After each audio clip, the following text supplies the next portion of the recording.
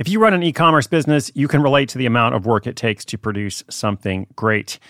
And of course, you want to optimize your workflow and reduce costs.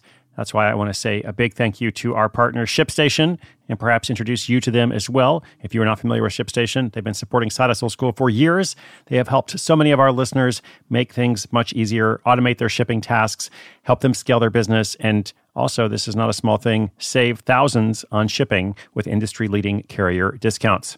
ShipStation is the innovative tool that helps turn your shipping challenges into opportunities for growth. Go to ShipStation.com and use code HUSTLE to sign up for your free 60-day trial. 60 days free. ShipStation.com, code HUSTLE.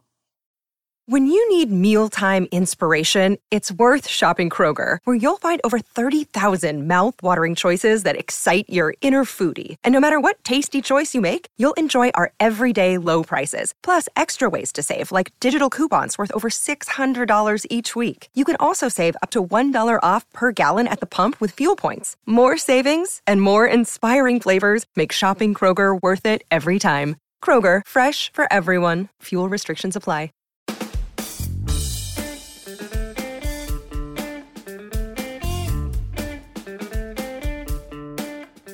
Listen up, my friends. If you want to make money soon, there is nothing like a pure and simple reselling model.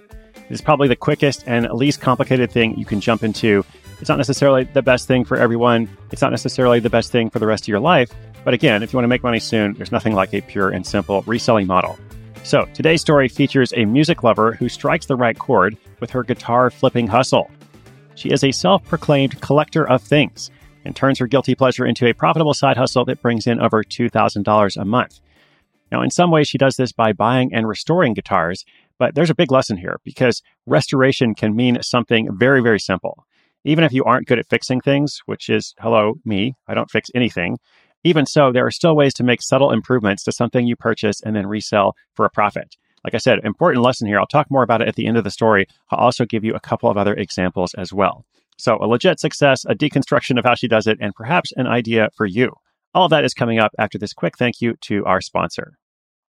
Look, Bumble knows you're exhausted by dating. All the, must not take yourself too seriously, and 6'1" since that matters, and what do I even say other than, hey?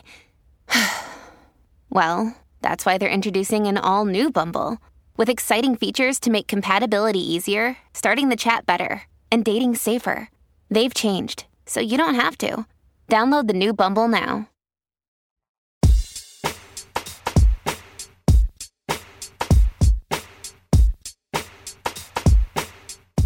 "29-year-old Daniela Flores is already a seasoned side hustler. She's been doing it for years. It all started as a way to help her pay off her debt, but has since evolved to serve a greater purpose. That purpose is to live a more sustainable life and eventually gain financial freedom.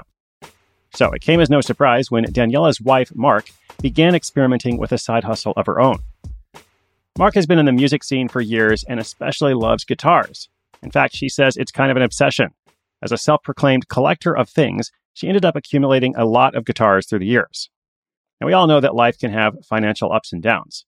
During one of the dry spells, Mark decided to sell some old guitars that she had no use for anymore. This gave her a much-needed extra boost of cash. As time went on, she realized she could make even more money if she restored parts of the guitars. With just a few fixes, like simply replacing a rusty screw and doing a quick paint job, the price could go up by as much as 40%. This got her gears turning. What if she bought and flipped guitars as a side hustle? She already had plenty of inventory on hand, and this would give her an excuse to buy more guitars. It was the perfect scenario. She could buy a guitar she was interested in and enjoy it for a while. Then when she was ready to sell it, she could flip it and end up making money from the process. It was music to her ears. She began scouring websites like eBay and Craigslist. With her extensive knowledge, she already had a pretty good idea of which ones would be high-ticket items. For example, brands like Gibson and Fender are solid, reliable hits. Her passion for product allowed her to know the ins and outs of what was in high demand, and also what the upcoming trends might be. She used this knowledge to buy guitars that fit those trends while they were still cheap. Over time, she found more specialized websites to look for guitars and parts, like Reverb and Sweetwater, which we will link up in the show notes. Through her buying, she began to pick up on more knowledge, like how much money people will spend on a brand, condition, or type of guitar. This all started a year and a half ago. As she's learned how to fine-tune her hustle, she now makes at least $1,500 a month from flipping guitars, and that is on a bad month. She makes $3,000 or more on a good month, and those months are usually around the holidays or in the summer when people are wanting to pick up a new hobby. She says there's no trick for what she's doing. There's no big secret. She says it just takes research and asking yourself how you can be competitive in a market. Like all side hustles, it's necessary to find out what people are willing to pay for the product and how much your time is worth. Mark and Daniela are excited to see what progress will occur this holiday season. Both of them now have side hustles that are bringing in $2,000 or more a month. It sounds like this couple has struck the right chord.